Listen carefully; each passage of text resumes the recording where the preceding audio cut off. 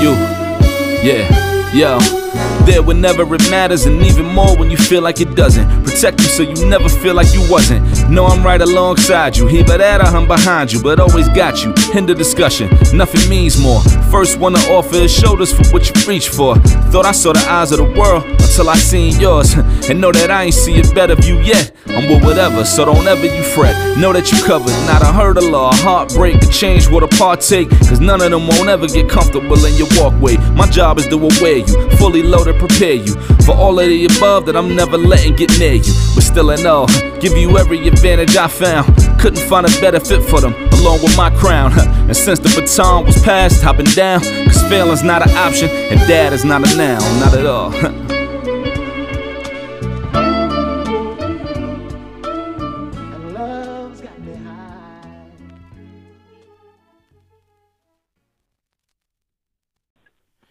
Yo, listeners, welcome back to the Chronicles of a Hip Hop Legend radio show, TCOHHL Radio.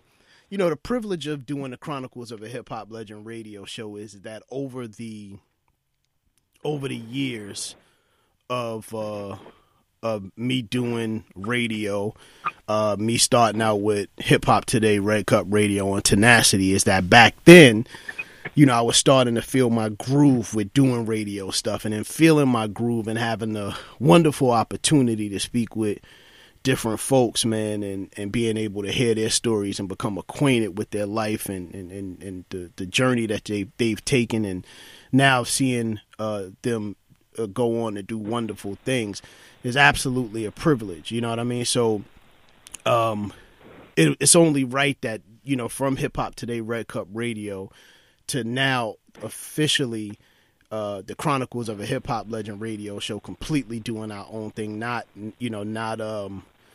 sort of under Tenacity radio anymore.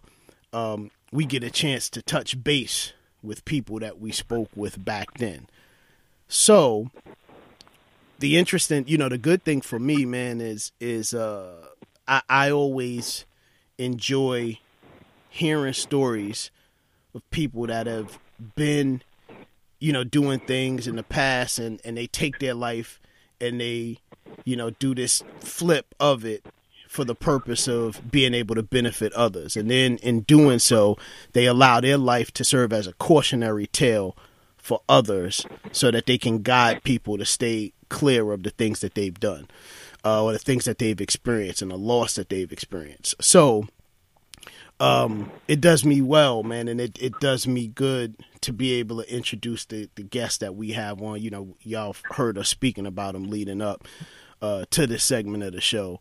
But yeah, man, it's this guy, man. We like I said, that the first time I had an opportunity to speak with him was back on Hip Hop Today, Red Cup Radio, and then he was an author. You know, he released a book at the time that was you know, just critically acclaimed, and people, it was a buzz because he had taken his life and put it into a context that would, you know, benefit others, man, and get the young kids, particularly the youth, you know, coming up in the inner cities to get them to be able to realize that there are options outside, and then outside of, you know, what we see in the inner city, but also just being able to get them to stay clear of the lifestyle, because, you know, perhaps on the outside looking in or coming up in that, the lifestyle is glorified, right? But oftentimes you don't get a chance to see the pitfalls of it until you experience it. So, you know what? Without further ado, listeners, let me just welcome my homie to the show. It's been a pleasure being able to get him back on the show, and that is the good homie, Deshaun Jawee Morris. What's up, man?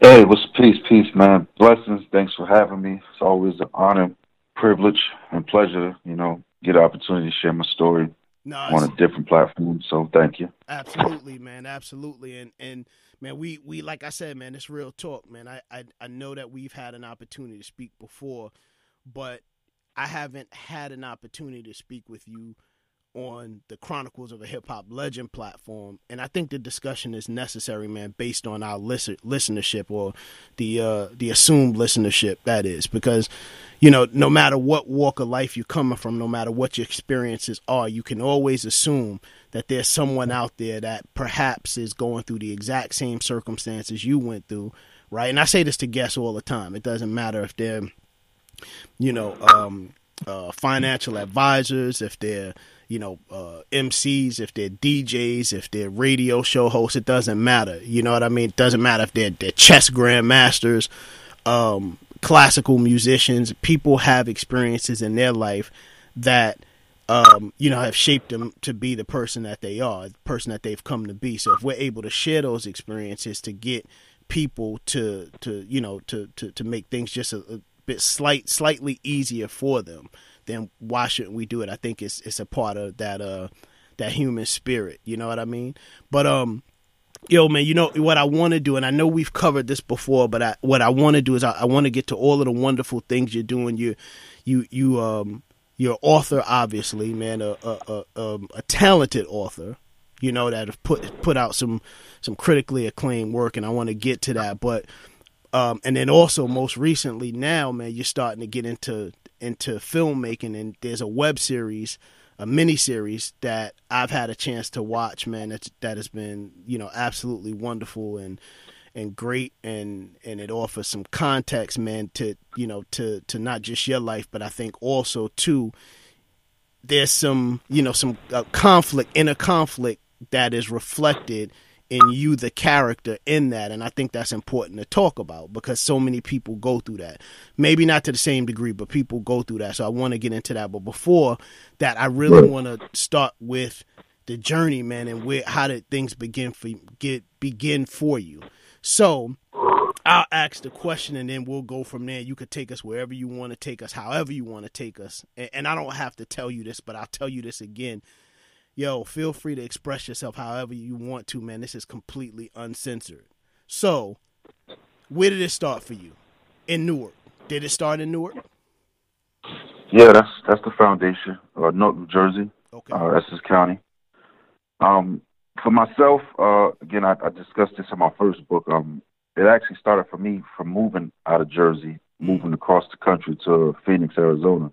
That's where it started for me. Okay. You know, if you're from Jersey back in the, you know, the 80s, you know, we didn't have traditional gangs back then. You know, right. Like I guess many cities, we had, you know, neighborhood blocks and, you know, areas of that nature, crews and posses to that nature. But when I moved out to Park South, Phoenix, Arizona, I moved into a gang culture. When I moved there in 1990, the gangs had already been there since 79. In Arizona? So, Phoenix, Arizona, yeah. Wow, okay. So I moved into a gang culture already, and for me, it was a culture shock. It was a culture shock because in a matter of a day of getting there, and then, you know, day turned into a week turned into a month, so much I was restricted from so much. It was so many things I couldn't say, places I couldn't go, things I couldn't even wear. So every day I felt like I was behind. You know, I was always, you know, questioning everything, you know, in my head, you know, well, could I say this, or could I wear that, or right. Could I go there? You know, everything was very structured, and that was the foundation. I mean, I got involved with, you know, with the guys out there, man, more so for survival purpose, because it was a violent place to live. And, you know, I was there for 2 years, and I eventually made my way back east. Moms, you know, moved us back to Jersey. Wow. And unfortunately, at that time, you know, all that I had learned and embraced in those 2 years, I brought back with me. So you know what, man, you I'm sorry to interrupt, but you bring up an interesting point, man, and it's definitely something that begs a question that, you know, from me, and I'm sure from the listeners, definitely from me, and that is, for one, man, I was well aware, obviously, via media portrayal at that time, because in terms of our reach to sort of cultures that existed within states, particularly across the country, we didn't really have accessibility to that other than what the media was portraying us and what movies would portray us. So to portray to us. So my first access to gang culture right out in the West Coast was probably in the movie Colors, right? And when I saw that, I was like, yo, this is some real shit here, man. Like, I know what it's like to grow up in Brooklyn, right? During that time and growing up in Brooklyn, it's the same as in Jersey. It's the same, you know, in Newark. It's the same as, it's just the tri-state area, right? It's the exact same experience. You know, there might be some nuance-based things that are different, but I think for the most part it's the same. So when I had exposure to that, I was like, yo, this shit is wicked out here. I mean, I can't wear this color. This is crazy. I like red.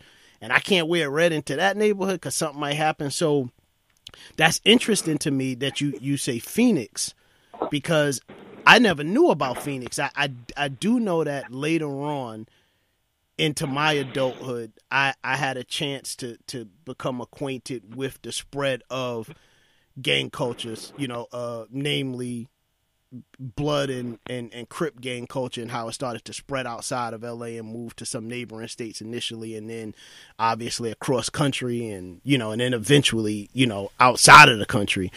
But that's interesting. Phoenix, man, I didn't know that it was popping off like that. So what was that? I mean, it sounds like you're telling me the experience was similar to what they portrayed to us as it would be in LA. Was it as intense, or maybe a little bit less intense, or the same? Well, I mean, first, what I got to say is that in regards to it being interesting, I mean, for one, Phoenix is the neighbor, Arizona is the neighboring state to LA. That's so right. Traffic going back and forth as if traffic was from North to New York. Yeah. The thing is that, you know, when you're dealing with LA, you know, that's a media hub right there. So, you know, you're not going to get much of the news that's taking place in Phoenix. And I give a great example is that it wasn't until many years ago that I wasn't even aware of the type of violence or gang activity that was taking place in Little Rock, Arkansas. Right, that's right. Until I seen a documentary on HBO, Banging in Little Rock. And that was my first time knowing that, because, you know, living in Jersey, you don't hear about the news that's taking place in Arkansas. That's right. And Little Rock. It wasn't until I had exposure to that documentary that I'm like, they tearing shit up in Little Rock. That's right. So, you know, Phoenix is I just use that as basically to show a similarity in the situation I'm talking about now, that Phoenix was media LA influence. I mean, you know, many of those guys, when he would leave out of LA, they were coming into Arizona. Yeah. And vice versa. And not to mention, you know, the Mexican gangs. I mean, Phoenix is a Mexican freaking haven. Yeah. So the gangs were, you know, again, LA just, you know, really is a media hub over there. So you probably were not going to hear much of that. And you also have to be mindful, back in the 90s, you know, we didn't have access to social media like we do now. That's so right. you only knew pretty much about what was taking place newsworthy. If it wasn't LA or Chicago, it was New York. That's right. And then you get to hear about the news that was taking place in all of these little offset cities around the country. It wasn't until the 2000s and up where, you know, social media took place. So now you can live in a city like Newark and know everything that's going on around the country because you're one click away. So, you know, we just have to be mindful of the social media merge that kind of opened people's eyes to things that were taking place around the country. In regards to the question, with LA and Phoenix, absolutely, man. It was definitely. I mean, can I say it was at the same level? I mean, I can't. I wasn't in two places at one time, but just right. know that all that's taking place that in LA, you know, it was definitely taking place in Phoenix. Yeah, no, definitely taking place. True indeed, true indeed. So you were in Phoenix. How long was your move to Phoenix? How long? I was there for 2 years. I was there from 1990 to 1992. Wow. So that's enough to definitely start developing some roots, man, and developing some sensibilities about yourself. You learn right away. Yeah, you move into the neighborhood, you learn right away. Sink or swim. Yeah. You know the amazing. You know what was so mind blowing to me? It was the level of violence that the young guys were engaging in at the age of 9 and 10. Like I said, when I was in Jersey, you know, 7, 8. And then when I turned, now, you know, we fought a lot. No question about it. We fought a lot. As kids, though, we fought, you know, this block fighting that block. But when I moved to Arizona, at that same age, I moved there in 3rd grade. I mean, at that grade, the little guys out there, they were carrying pistols at the time. And this is back in 1990. They were carrying blades. And, I mean, it was very, very structured, very, very militant base, you know, to be so young. And then that was the part that I was a step behind because at that time I had never held a gun before. That's I had right. never seen anybody shot at that moment. So, I came right into it. I mean, things are taking place right on the block that I was living in, and it was definitely a culture shock, man. I mean, every day I walked out of my house, it was always like, okay, I got to remember not to say that. Don't go, even in the ways we would walk to school, you can have a clear-cut path from your home, your neighborhood to a school, and then there were detours that would have to be made just to get to the school, just to not cross over certain boundaries. And, it was just a lot, man. It was a lot. Yeah, a lot to take in, particularly for a young kid, man. Yeah, absolutely. So eventually, 2 years would pass, and, you start developing this sense about yourself, because of the move, and then you move and you essentially go back home. So when you get back home, how is that you learned in this sort of new awareness and sensibility about yourself that you've developed out in Phoenix? How is that bringing it back home and then sort of translating it back to the environment that you call home, and being able to get it set there? Well, honestly, when I came back a different person. When I say a different person, I came back, a more violent kid. Yeah. But those 2 years in Phoenix, I fought a lot. I mean, when I went to school, the second day of school I was there, I got jumped by, a whole bunch of Mexicans. Wow. They took my shoes and everything. Damn. This is my second day of school. And I mean, so I experienced violence immediately, and it lasted the entire 2 years I was there. So I came back, and you would think, when you're 11 years old, how violent can you be? Trust me, they hand picked me. And when I say hand picked me, meaning like there was like actual training put into me. I mean, these guys would take me and, show me how to break down a gun. They would show me, riding through neighborhoods and, pointing out to me what's what and who is who and where not to be. And I mean, it was really overwhelming for me at a young age. So when I come back to Jersey, I just came back a more violent person, man. I had, I guess you would say, a rush for violence, whereas before I left, it was more so just fighting with hands. I came back, I was trying to get my hands on a gun, and, I just came back, like you said, wearing red a lot. I wasn't too mentally advanced in the gang life, but what I did know was that this is what we wear. This is how we talk. Yeah. It didn't take much for me to want to start fighting now. I knew certain things you couldn't say to me at that point at 11 years old. That was now when I look back on it, was kind of funny. I actually talk about this in my first book, that when I came back, a lot of my little partners from my block that I left, now when I came back, it was more so of not a fear thing for me, but they knew that, they was dealing with a different guy versus the one who had just left. They knew that I would find myself correcting them quite a bit, when don't call me that, don't say that around me. I would even, hassle them about even the clothes that they was wearing. So that's how it started. It started from that little bit right there, what I came back with. And then just developed as I'm 13, turning 14 and 15. I'm becoming a young man now. So, I started getting a little more inclined and what it was that I actually got involved with.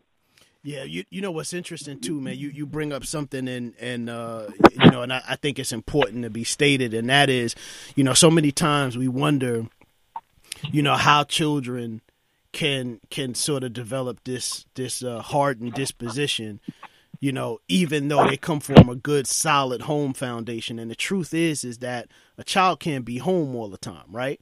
Parents got to go to work, a child got to go to school. So when a child goes to school, they are surrounded by their peers, their friends, and what's going on in school and what's going on in that environment.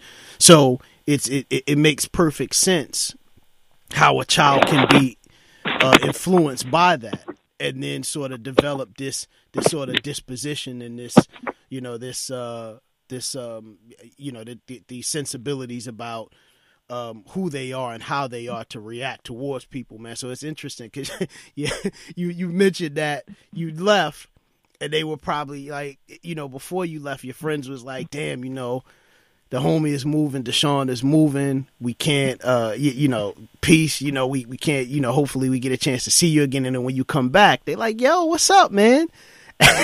You're like, yo, don't approach me that way, man. Don't approach me that way. So, and it's like, what happened? And it's, you know, it's just proof that even in as short of a time as 2 years, you know, someone can gain some new found, be it good or bad, some newfound, you know, things with them that existed inside that they never knew about, but an environment will certainly pull them out.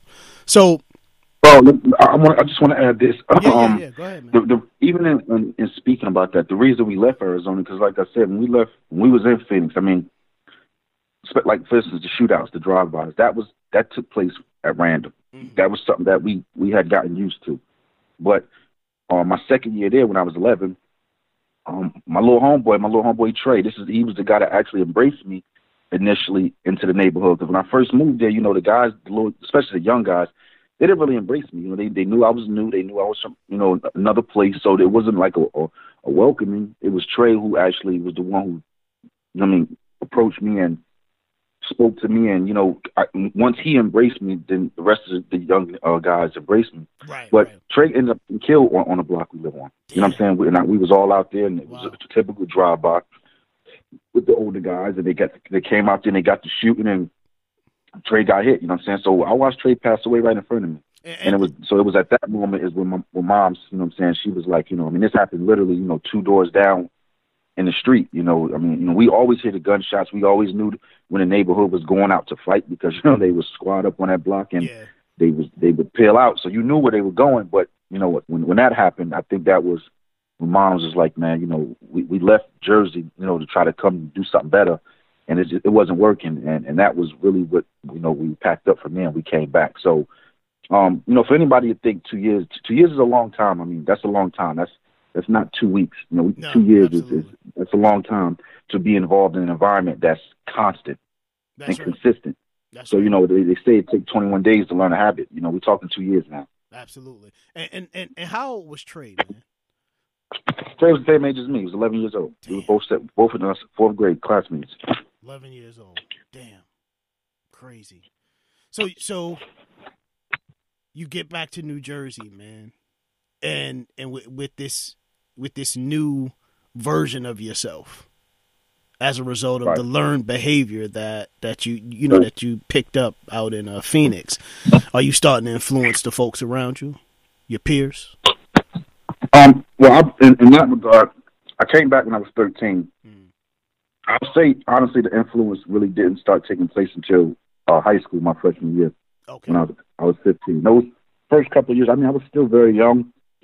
I wasn't going around recruiting anybody. I just wore red a lot. You know, I threw up our neighborhood signs, and, you know, I would talk a certain way. Right. But it wasn't until my freshman year, honestly, and I talk about this in my book, where I met a guy in my high school that, you know, he came from out of town, and, you know, he was red ragging, and when I saw it, I immediately gravitated to it. You know, I approached him immediately because, you know, nobody was wearing rags like that. Right. And the way he was wearing it, you know, he wore them in a way where I knew, like, there's something behind that versus, you know, all the prior 2 years, you know, people would wear different rags to match clothes. Right. No, you know it was fashion. Yeah. But when I saw this guy, the way he was banging that rag, I felt something was behind it, so I approached the brother. You know, and when I found out that he was a Blood, you know, that's what really got me back in tune with the red rags, because prior to that, I mean, no one was out here doing this. So it was more so like, it was almost like my own little thing. You know, I just wore red a lot. Yeah. I say Blood a lot. I throw up, you know, a couple gang signs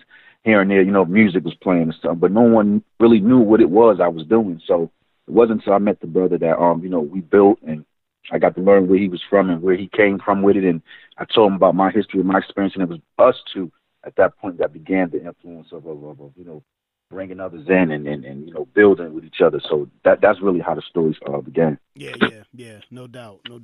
And where was that brother from, if you don't mind me asking? Because you said he was from Jersey as well, but during that time, this was 95, 96, he had come out here to Atlanta, actually. Oh, okay. And he met a guy, you know, he had a pretty large family out in Atlanta, but he met a guy that was from San Diego, California.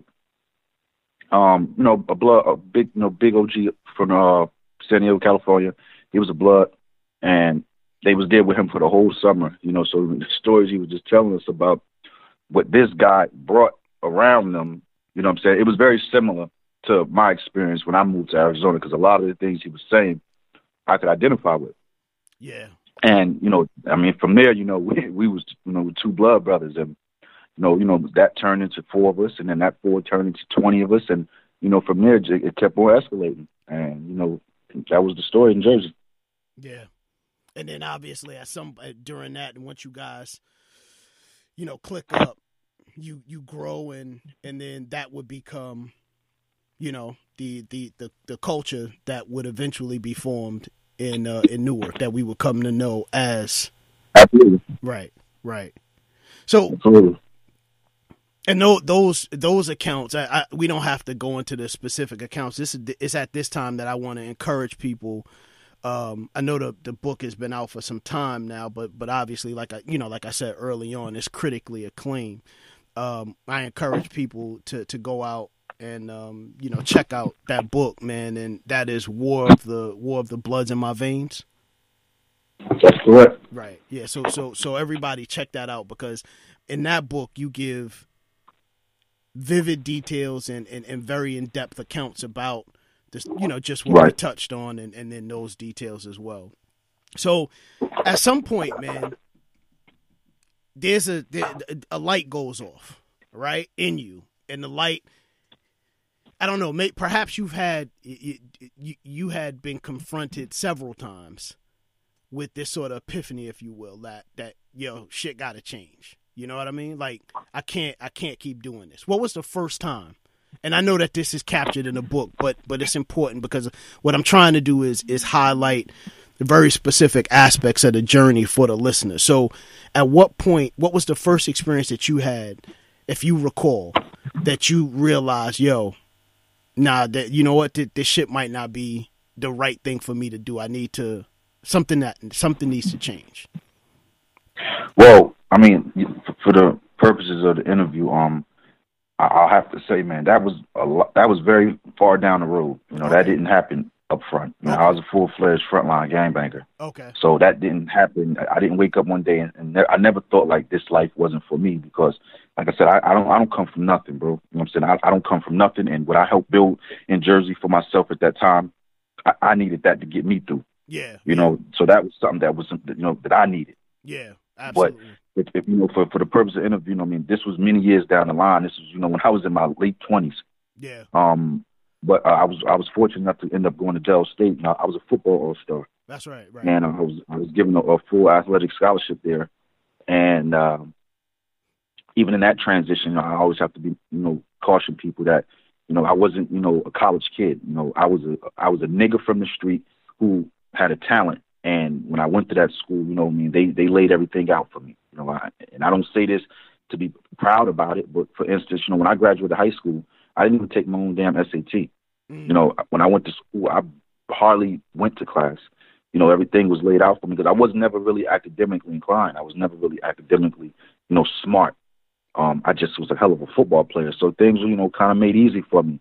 So it wasn't until then, my third year, I was there for 3 years. You know, I was a great kick return, punt return. I led the country in kick return touchdowns in 2002. I played in the Black College All-Star. I'm sorry, this is at Delaware State.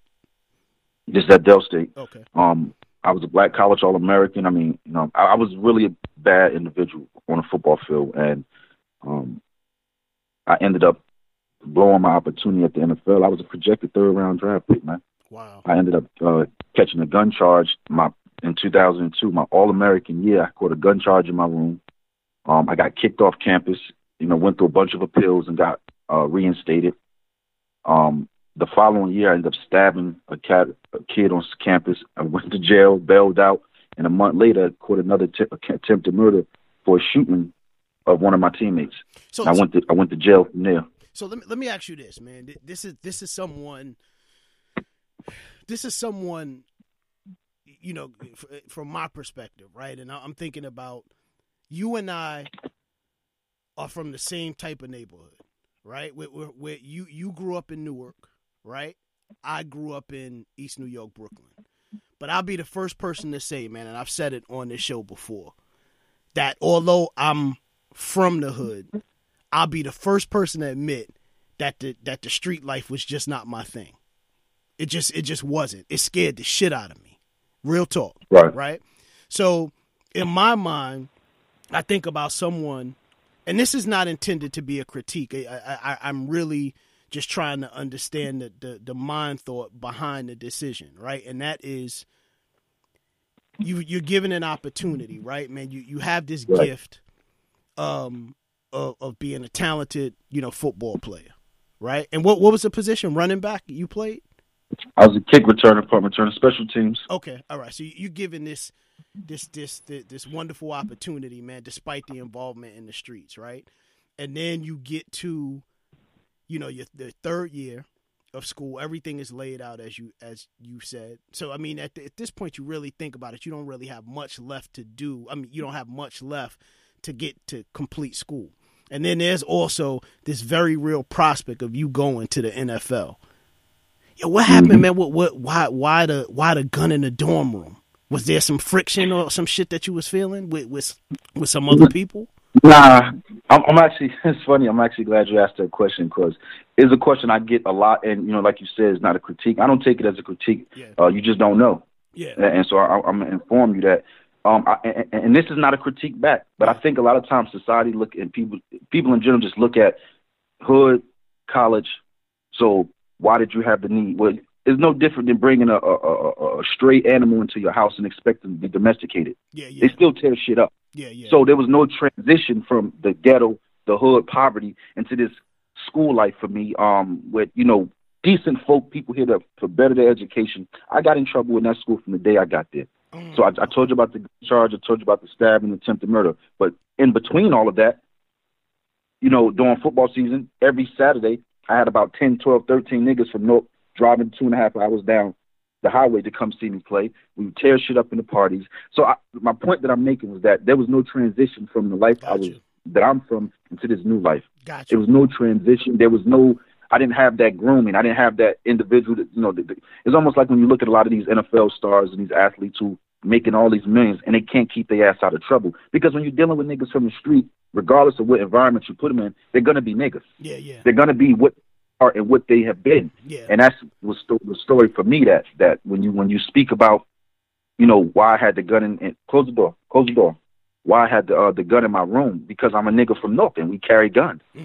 That's what we do. Yeah, so regardless of where you took me, my mentality didn't shift to, suburban life or college life. I still was a North nigga in school. That didn't change. Yeah. And that's why I stayed in trouble so much. And as one of the things that I've even said in my new book that, I try not to live with regrets, but I think there are certain things that you wish that you could do over. And I always said that I just wish at that point when I left North to go to school, that I wish that I had that one individual, that one coach, that one teacher, that somebody who I respected, that would have saw in me, my potential, but saw what I come from, and kind of would have, kind of cuffed me a little bit, kind of, kind of helped guide me through this transition, because it was a major transition, bro. I mean, I went from hanging out every night, gang banging, drinking, getting drunk, to now having to wake up to go to class and, be around what I call squares. That shit was that was difficult for me. That's where every opportunity I got, my ass was shooting down the road 2.5 hours back to North.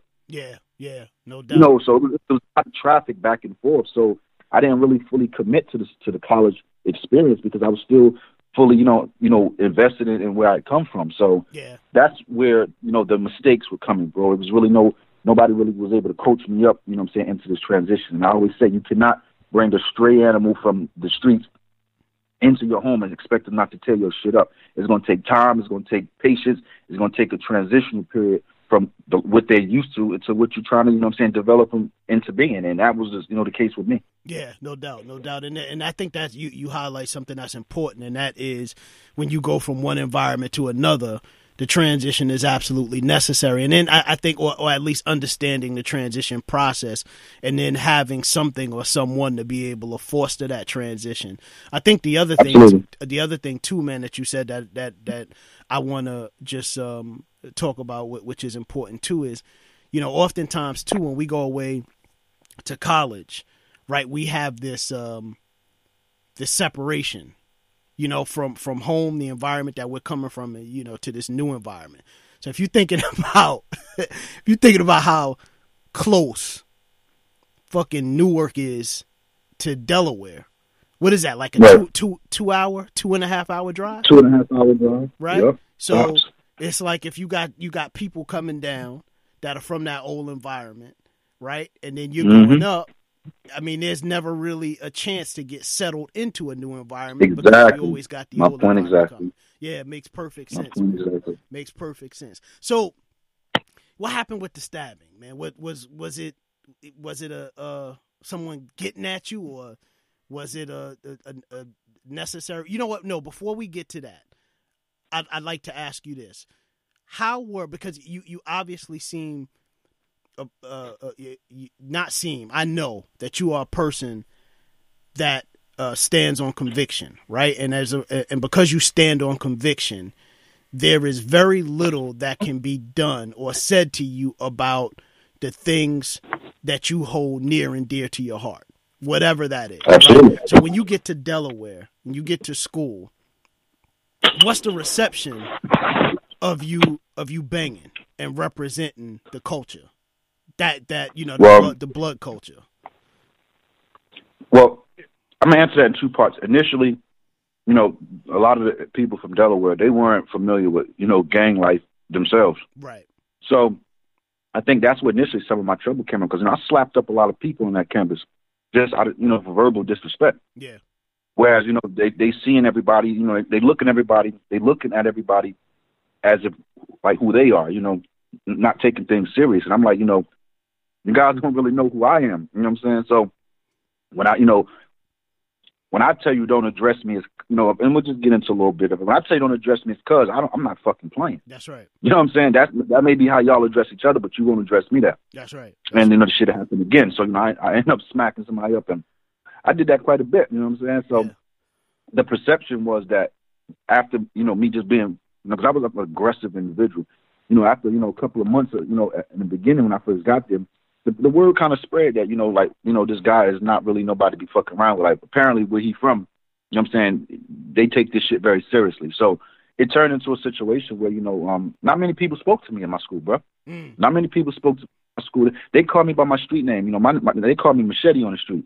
Wow. That's what people addressed me as, you know what I'm saying, at Del State. So it kind of turned into that, man, where I was more so isolated. And then I ended up meeting a couple of brothers out there that came to Del State, from New York, from Harlem. Good brother of mine, my homeboy Jay, man. He was one of the first guys I met out there.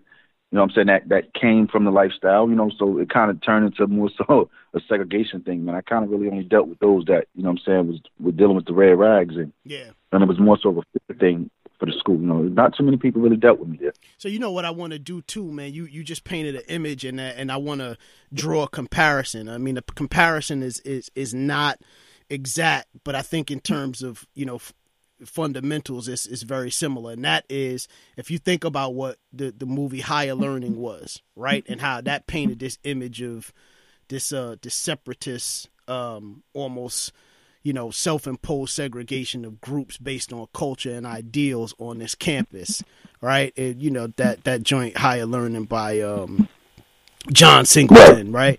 And a lot of people, the group that you had Ice Cube heading up, and you had Busta Rhymes, and you had Omar Epps would eventually become a part of that, right? People didn't really deal with them. It wasn't only because of their ideals that people didn't deal with them. People didn't deal with them because it was just almost like, well, I don't know how to. Yeah, I don't know how to, and I don't want the shit slapped out of me because I say the wrong thing. And the truth is that at that time, I'm not really sure what the lingo is in Delaware now, but I know I had, cousins that grew up in Delaware.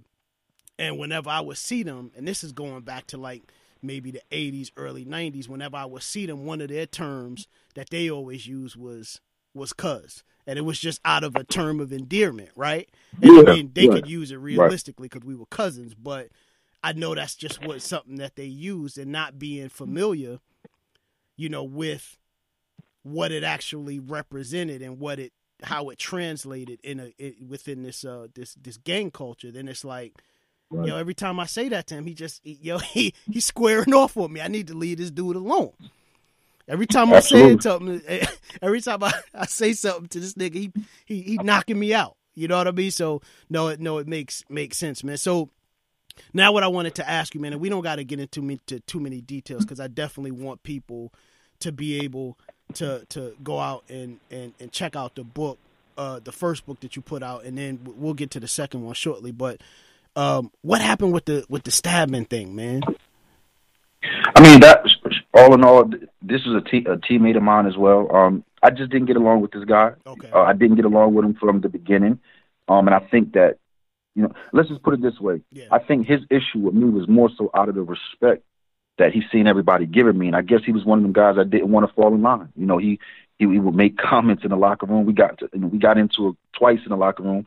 And I don't like to say the word taunting, but he taunted me quite a bit. When I say taunted me, meaning just he didn't really cower like everybody. He would make references and say certain things, and that would piss me off. So, like I said, we had a few run-ins, but on this particular night, it was his last time doing it. Was out. We was out hanging out, me and a couple of my guys, and just him out walking the campus.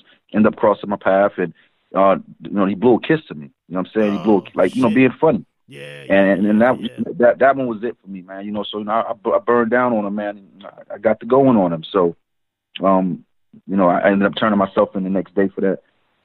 They gave me first-degree assault for that, and I turned myself in, bailed out. Then I caught the attempted murder a month later. So I was fighting both of those cases at the same time. Wow. And then at that point, that school was done. At that point, what did you? It was over. Bro. Yeah. It was over. Wow. Well, listen, man.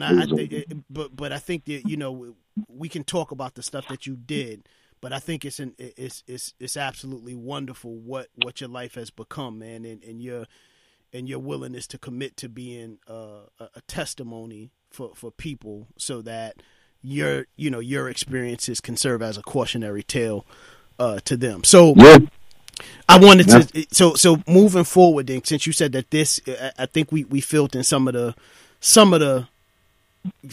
gaps in between that period that would moving forward now to trying to find out what that moment was in your late 20s, right, when you realized it was time to sort of change direction or begin on that process. 'Cause surely that's not something that happens overnight, No, I just find it so amazing, bro, because I tell people all the time, I just think I'm one of the most blessed and favorite people ever, because again, I went to jail at that point. I would just answer your question this way. It was an eye opener for me when I lost my opportunity at the NFL. It was an eye opener that I know why I lost that opportunity, because it was my mentality. You know what I'm saying? I was not able to separate, my personal lifestyle versus, what I'm saying, being mature and a bigger man. Because in either one of those cases, I didn't have to move on that. It was my pride and my ego that I felt was, challenged. And it was more so that reputation that I carry. Like, I would not allow anybody to disrespect me. That I prided myself off of that. And because of that, I found myself in trouble. And then not only did I find myself in trouble, I lost one of the best opportunities I could have ever had. Yeah. So it was an eye opener when I went to jail at that point. Absolutely. This was in 2004. So this is 16. Is that 12 years ago? 35, 25. I was 23 years old, bro. I was very young at the time. I came home, and I still was in the streets. I was back home in Newark. I still was in the streets at this point. But I had written my book while I was locked up in 2004. That's right. I came home, but then I went back to jail again. I got another gun charge in Newark. I went back to jail again. So everything was put on hold with my book. I came home from that. And 2008 is when my book actually dropped. So I'm just trying to fast forward. 2008 is when my book first dropped, and it started circulating around this country. And it was at that point when I realized that I was on to something. I realized that my life experience, the words that I spoke, the stories that I told, the feedback that I was receiving from people, white folk, black folk, older white folk, older black folk, gang members, guys locked up in jail, principals, law enforcement. That's when I realized, like, damn, because at the beginning, I was just trying to write war stories, to be real with you. Yeah. I'm like, I didn't think I had much to say that was of any interest to anybody. I mean, where I'm from, we always doing this shit. So it was like, what the hell can I say that's going to inspire a nigga 2 blocks down that's doing the same shit that I'm doing? No doubt. Going into it, I didn't think that it was going to be what it was, but it wasn't until I got the feedback that I realized, like, damn, there's power in the written word, and your testimony could be inspiration and motivation for someone else who's going through what you're going through. Even if they're not living the life you're going through, just your story could be a tool that they use to inspire other people or whatever, walk of life that they're in. So it was then that I'll say 2008 and after that when I was mindful to know that, my purpose was bigger than, a red rag. My purpose was bigger than a set and a block. That's when that actually hit me. Just to fast forward to just one more time, 2014, I just was in another major case of mine. And they tried to give me a life sentence in 2014. And I talk about this in my new book. And I beat that case. And I would say this 2014 is when I really converted and turned my life over and actually focused my life on the Most High. So I'm a very spiritual being now. Yeah. So that's why I had to fast forward to, because it wasn't back in 2008, because I still was dipping and dabbing. I still was involved. I still was in rotation and things. 2014 is really where I surrendered all of that up. That's when, I'm not shot calling, the neighborhood no more. Everybody respect me. I'm the big bro. I'm the big homie, but I don't indulge in any of that criminal shit anymore. I'm not dealing with guns anymore. I don't go to neighborhood meetings anymore. My focus and my priorities are these babies, my wife. That's right. I'm saying, and pay homage to God. I fully submit to him. So, that I give credit to 2014.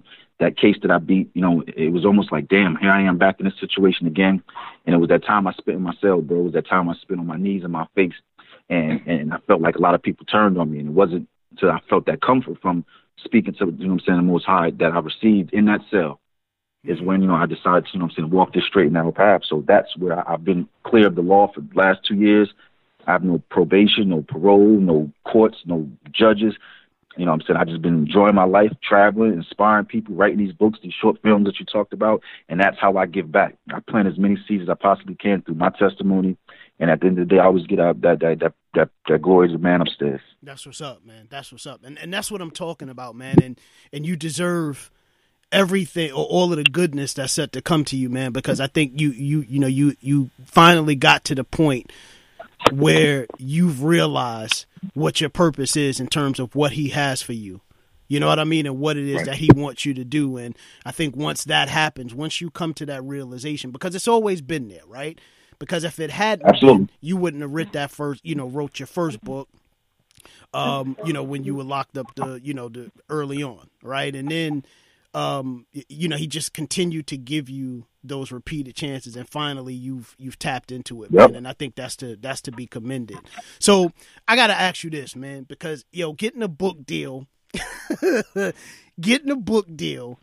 with Simon & Schuster is not easy, right? So when that first, it's real talk, man.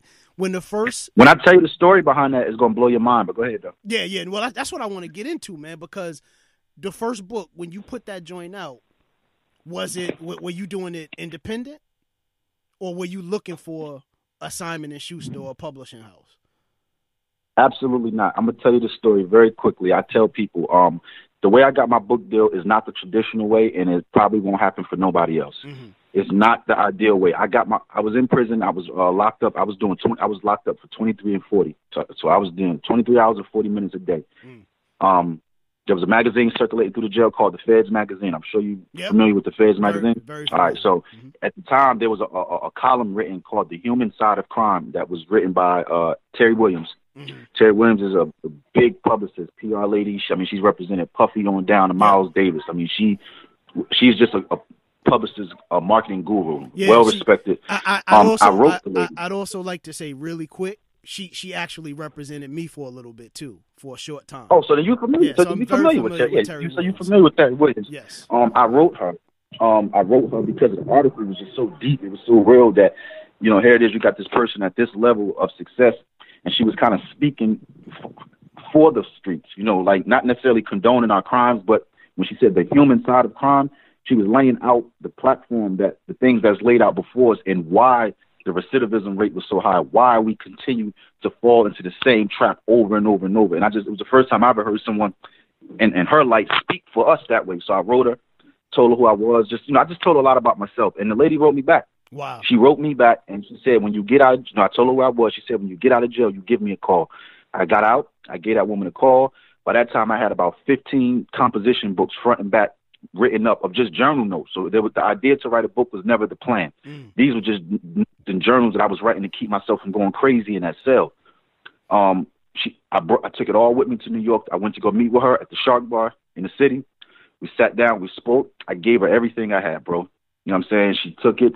A couple days later, maybe a week later, if I'm mistaken, it was a long time. About a week later, she called me back and said, we got to get you a book deal. So it was at that point that I felt like, damn, like a book deal. I didn't even know who the hell Simon & Schuster was, to be honest with you. Wow. She was already a publisher at the time with Simon & Schuster. She personally took me herself to Simon & Schuster down in 6th Avenue in the city. Right. And we met with the president, the CEO, Susan Maldo. We met with the entire staff there at Simon & Schuster. They came in that office, sat down in front of me, and they said, tell us your story. And much like what I did with you, it was a lot more in depth. And I told them who I was. I told them what I've been through, and I told them where I wanted to go. And I got a book deal that day, man. That day, when I say that day, meaning that day, the idea was there. I had to go back and, write, type things up. I had to present to them, the first 3 chapters, right. Which I did. And at that point is when I signed my book deal, man. They paid me damn near 6 figures for that book, bro. Damn. So that really changed my life then. So, no, I didn't know who Simon & Schuster was. I give a lot of that credit to Terry Williams, that she believed in me. She saw something in me from that letter I wrote her. She saw something in that to make it, where she wanted to meet with me. And that meeting is what sparked the meeting with Simon & Schuster. So, that's how that happened. That's why I always tell people, it's not the traditional ideal way you get a book deal. That's just not normally how it goes. Yeah. So I'm forever grateful to her for, even seeing something in me to even give me the opportunity. Yo, it was written for you, bro. It was absolutely written for you, man. Like, when you think about people's steps laid out for them, per the design of the Most High, you are absolutely, man, an example of that, man. Absolutely. That's wonderful. Because I tell you, yo, I can't tell you how many inquiry letters I sent to agents. Right. I know how to go.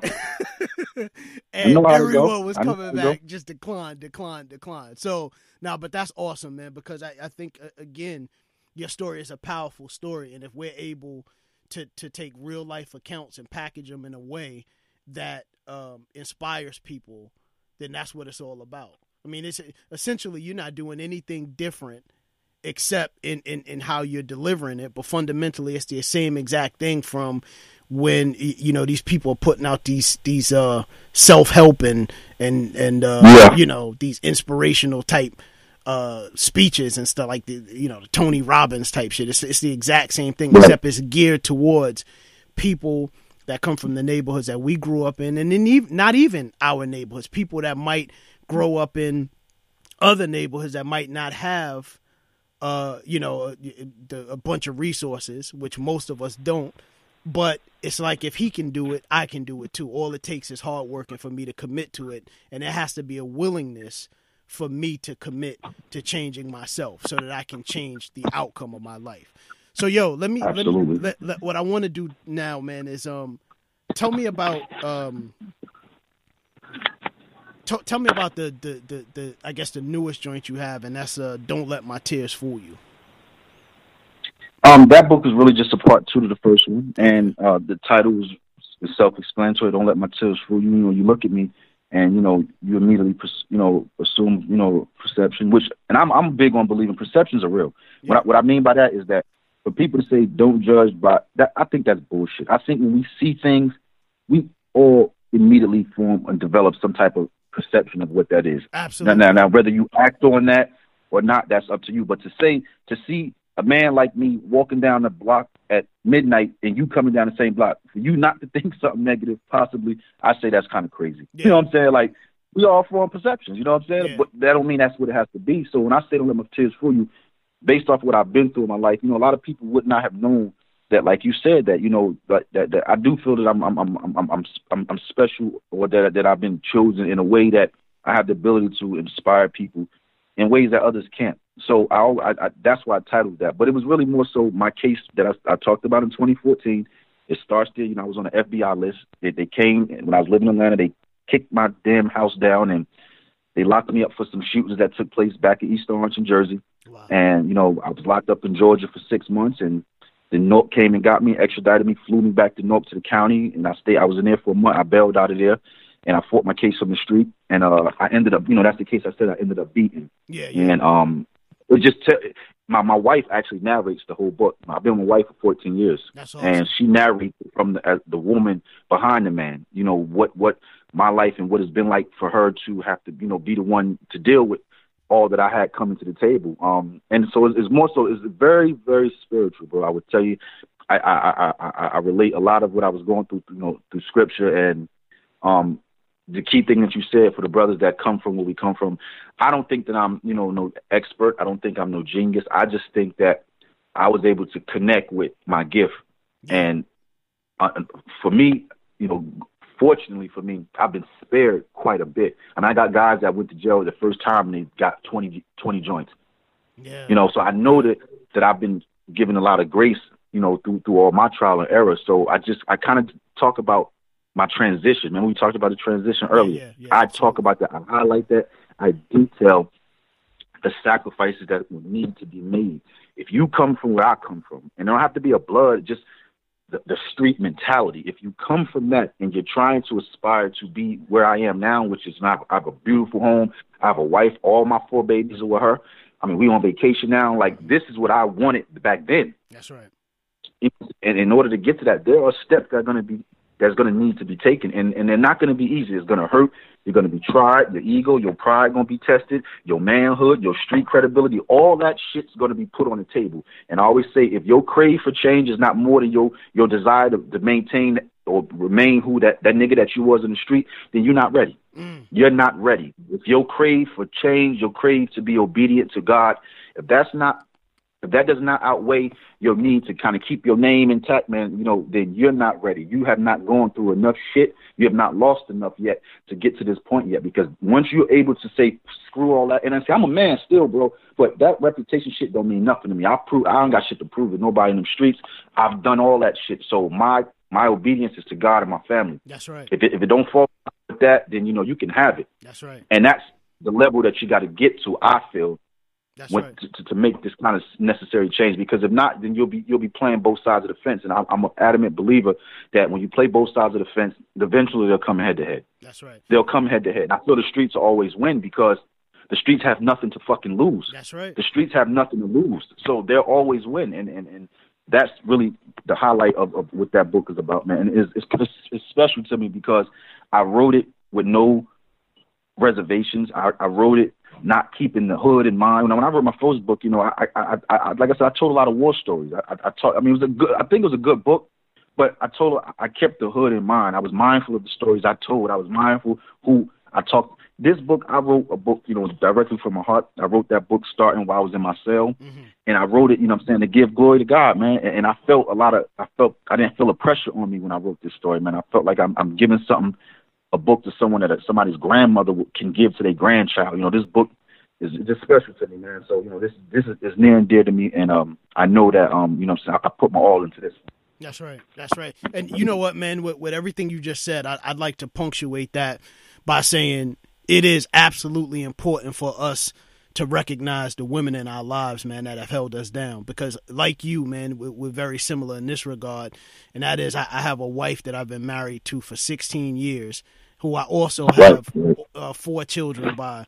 And I have to be honest, man, if it wasn't for her being able to continue to give me the push and give me the support when I needed it the most, man, there's a lot of times that I've been like, fuck it, I'm done. You know what I mean? That's right. So we definitely got to give shout to the queens in our lives, man. So I know we're winding down for time, man, and you on vacation, man, and I know it's almost time to start to getting up and enjoying the day with the family. But I want to talk real quick, man, about the film stuff that you're doing now, man, the miniseries joints that you're doing. How'd you come about that?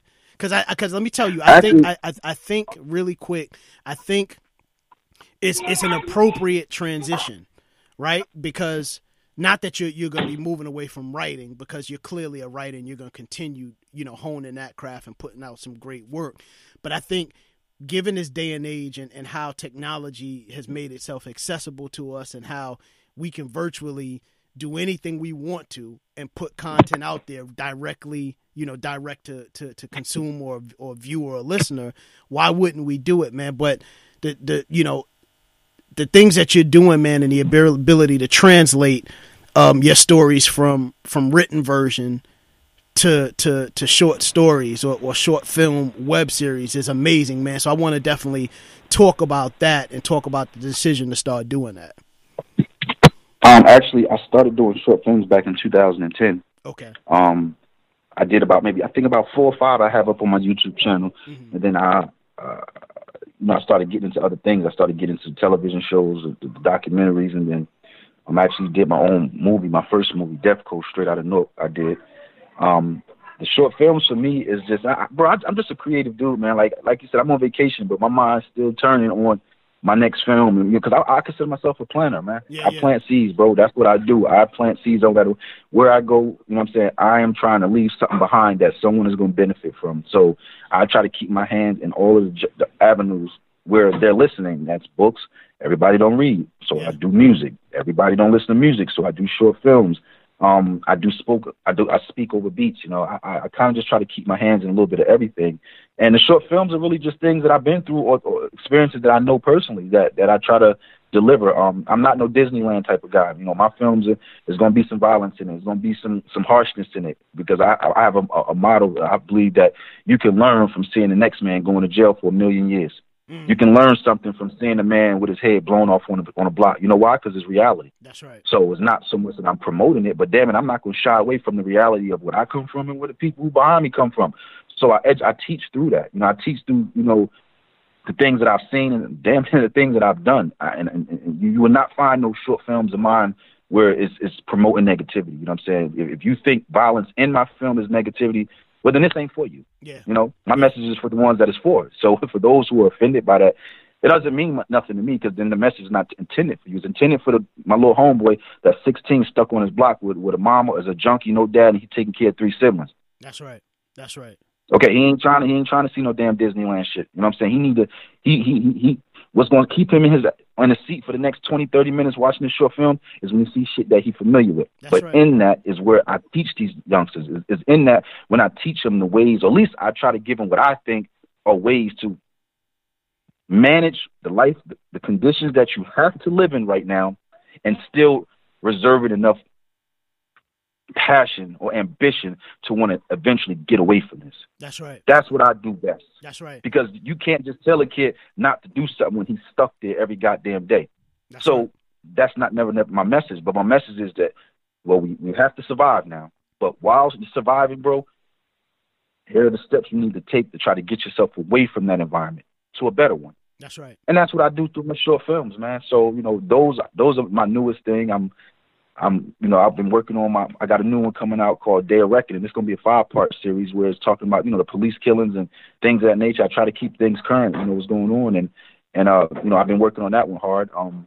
But that's what I do, man. Them short films are very important to me, man. And they're helpful to a lot of people that come from my background. And I'll just say this, and I'll let you take the floor again. Mm-hmm. I'm not necessarily saying that for the duration of my career of doing films, that they'll all be like that. You know what I'm saying? I may mature into doing things a little more, less violent or less graphic, you know what I'm saying? But right now, with my spirits and my passion, you know what I'm saying, my juices are flowing are the things that I know best. And I know violence, I know the ghetto, I know them streets, I know the mentality and the mind frame that we're in when we're out there.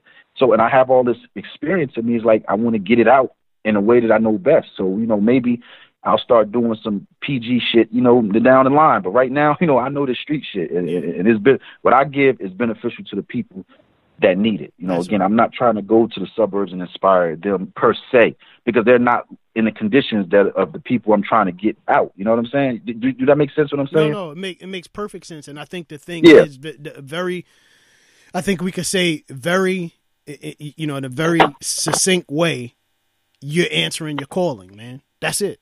You're answering your calling right now to be able to deliver content to people that need it the most and that you can relate to in the most, because those are the people that come from the neighborhoods that you come from. And I think we always need to be mindful about what our responsibility is and what the obligation is to help us first before we go out trying to help other people and provide entertainment for people, particularly when there's a big issue within the communities where we come from. You know what I mean? Right. We absolutely have to take the responsibility of being the visualizer for our circumstances, so that the people that are seeing what we're doing, they're able to gain a message, gain knowledge from it, and hopefully be helped in the message that we're trying to portray. So I absolutely get it, man. I completely understand. So, yo, man, I'm going to get ready to let you go, man. Yo, I appreciate you, man. Everything that you're doing, man. It really is an inspiration, man. And just keep up the good work, man. And anything that we can do to support you, you know, that we can do as the Chronicles of a Hip Hop Legend radio show, man. You got our support, man. But tell the listeners where they can find you at YouTube, Twitter, Facebook, or social media. I mean, my social medias, that's really, you know, how people connect with me through my Instagram, which is my middle name, Jawe, Jiwe, the letter X and the number 7, Jawe X7. And but as far as support, I'll tell you, like I tell everybody, I'm the biggest support that anybody could ever do for me in regards to my art, my craft is just to share what I do, man.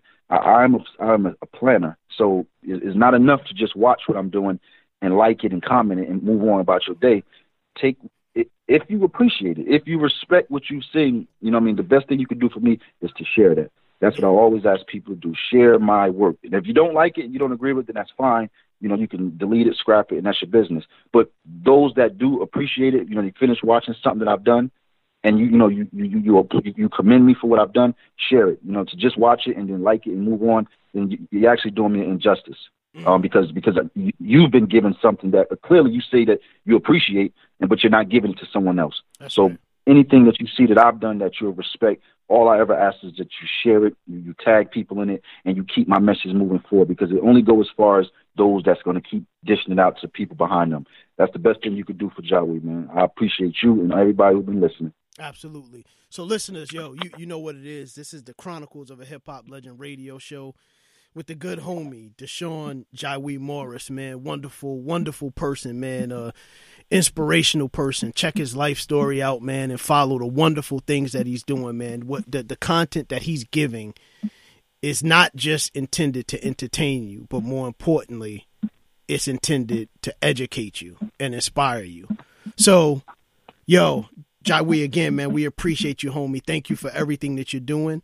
Yo, listeners, you know what it is. The Chronicles of a Hip Hop Legend radio show, TCO HHL Radio. Hold tight, y'all. We'll be right back. Peace.